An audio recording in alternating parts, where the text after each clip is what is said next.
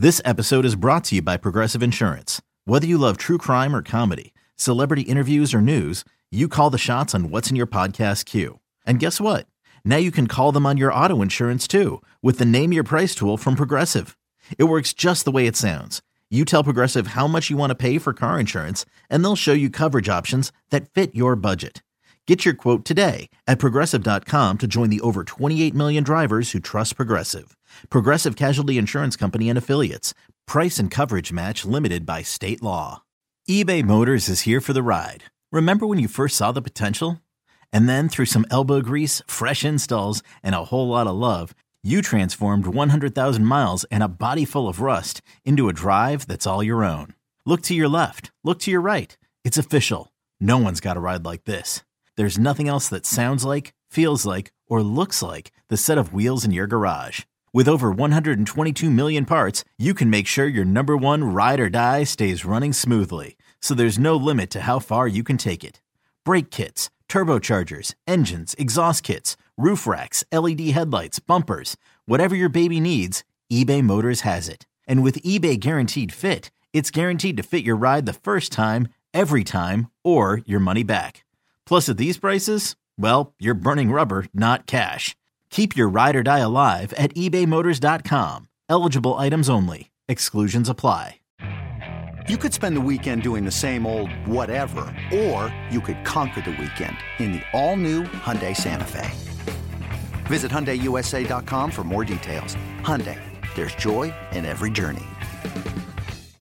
Cheeseheads. Get on your feet. It's Curd and Long. Hosted by Sparky Pfeiffer and Ryan Horvath. What about the offensive line? Where are you there as far as adding depth, positions? How much? How heavy are you in on the offensive line in this draft? So, to me, it's one of the weirdest things to try to handicap, to put together when you're talking about the top picks in the draft, right? How many times through the years have there been an offensive lineman drafted way, way, way high in the first round who just, like what happened? I mean, Tony Mandarich, I guess, is the best example in the middle of one of the best drafts in history, and that's a bad spot in Green Bay's history. So up there, it's a little bit of a concern. For the Packers, where they are back toward the back end of the first round in that mid-20s, it's much more of a reliable option. If you got somebody that you think is going to, just anchor things down for years to come, I'm all right with it. And I'm all right with it with a quantity being drafted as well. Like, it doesn't have to just be one guy. The Packers have found success with guys that they draft in the mid rounds and occasionally in the late rounds as well, along that offensive line. So for me, I don't know if a target of an offensive lineman is, where I'm looking with that first pick, but if it's there, if I got somebody I value highly, I'm not afraid to go that way.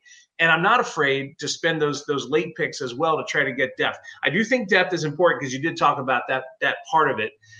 Depth is important for a couple of different reasons. One is, the experience and presence of David Bakhtiari is a wonderful thing, but I think that time is over.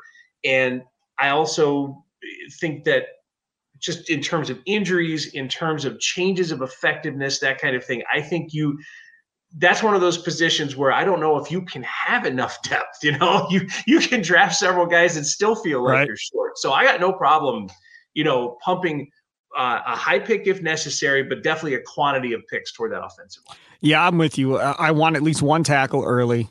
I'd like a guard and a center.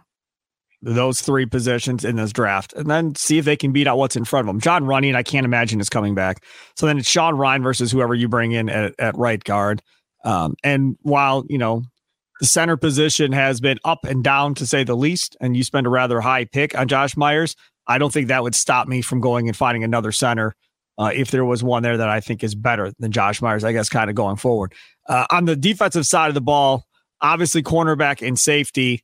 Now, in this thing here, I'm not a huge fan of taking a safety in the first round unless we think it's Ed Reed. And that doesn't exist in this draft. So for me, I'm not drafting a safety in the first round. I'm okay taking a safety in the second or taking a safety in the third. Fine. I think where I'm at right now, leaning wise, is I think I'm leaning, if they stay at 25, I'm leaning corner. I think that's the pick probably at 25 if they stay at 25. they move back, then maybe a safety at 30 or 31 towards the end of the first, more like a second. If you go that direction, if you like somebody, but if it's 25, I think they're going to go corner at that point. I guess I would be surprised if it's something else because there are really no middle linebackers in this draft that are worthy of first round picks. It doesn't appear. Another day is here and you're ready for it. What to wear? Check. Breakfast, lunch, and dinner? Check. Planning for what's next and how to save for it? That's where Bank of America can help. For your financial to-dos, Bank of America has experts ready to help get you closer to your goals. Get started at one of our local financial centers or 24/7 in our mobile banking app. Find a location near you at bankofamerica.com/talktous. What would you like the power to do? Mobile banking requires downloading the app and is only available for select devices. Message and data rates may apply. Bank of America NA, member FDIC. Yeah, I don't mind the idea of focusing secondary early on. And there's been some success with it, but it's funny because the success of Jair Alexander helps you feel good about drafting to the secondary in the first round. Right.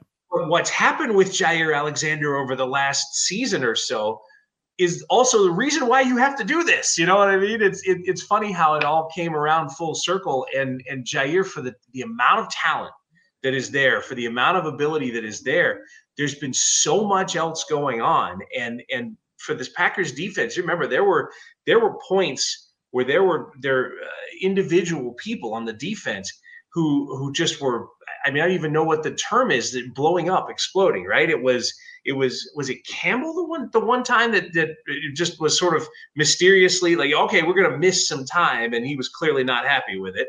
And Jair, we know about, the man's out there trying to, alter a coin flip in a place that he's, not supposed to work to be on the field because he's from Charlotte. Like, wait a minute.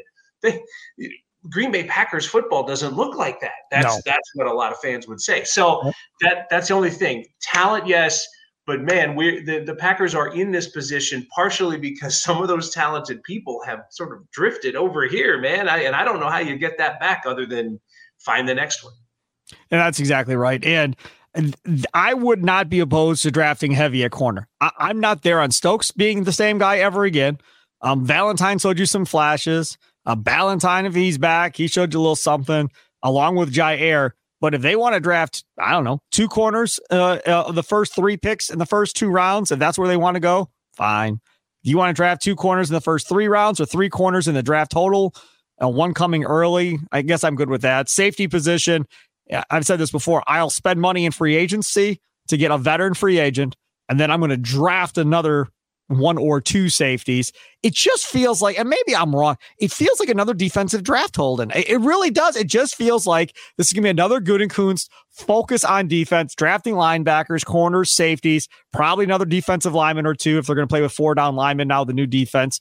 And it's going to be a majority of the focus there with a couple of offensive linemen sprinkled in. No wide receivers, no tight ends, no quarterbacks, I wouldn't think, because your backup quarterback is on his rookie deal in Clifford. Probably a running back. That might be the only offensive position they take is running back if they're sold on their offensive line.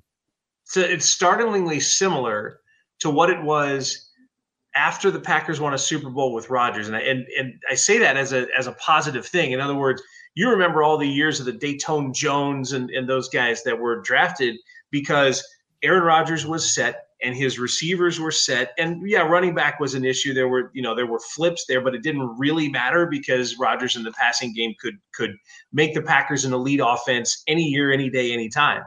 And now Jordan Love is a top 10 quarterback in those rankings, and there's a good running game, and their young receivers, this very young team showed a lot of promise toward the end. And so it's brought us all the way back full circle, which is the logical thought is the first thing to bring the Packers over the top is to find stars on the defensive side of the ball, find something to, basically just to lift the defensive side of the ball to where the offense is. It's probably not fair to Jordan Love and Christian Watson and Romeo Doubs to make those comparisons to the Rodgers and Greg Jennings and James Jones and so on. But that's where we are. I mean, that's the full circle of it is the Packers of 2024 aren't that different than the Packers of 2012. And I don't, when I say it, I don't want people to start getting headaches about playoff losses. That's not what I mean. I just mean in terms of the makeup of the franchise and what the next step is to make it better. And to me, the fact that the Packers are there in 2024 and not 2027 or 28, it's a pretty good thing. It's a huge thing. No question. Nobody thought they'd be here this quick. Having said that,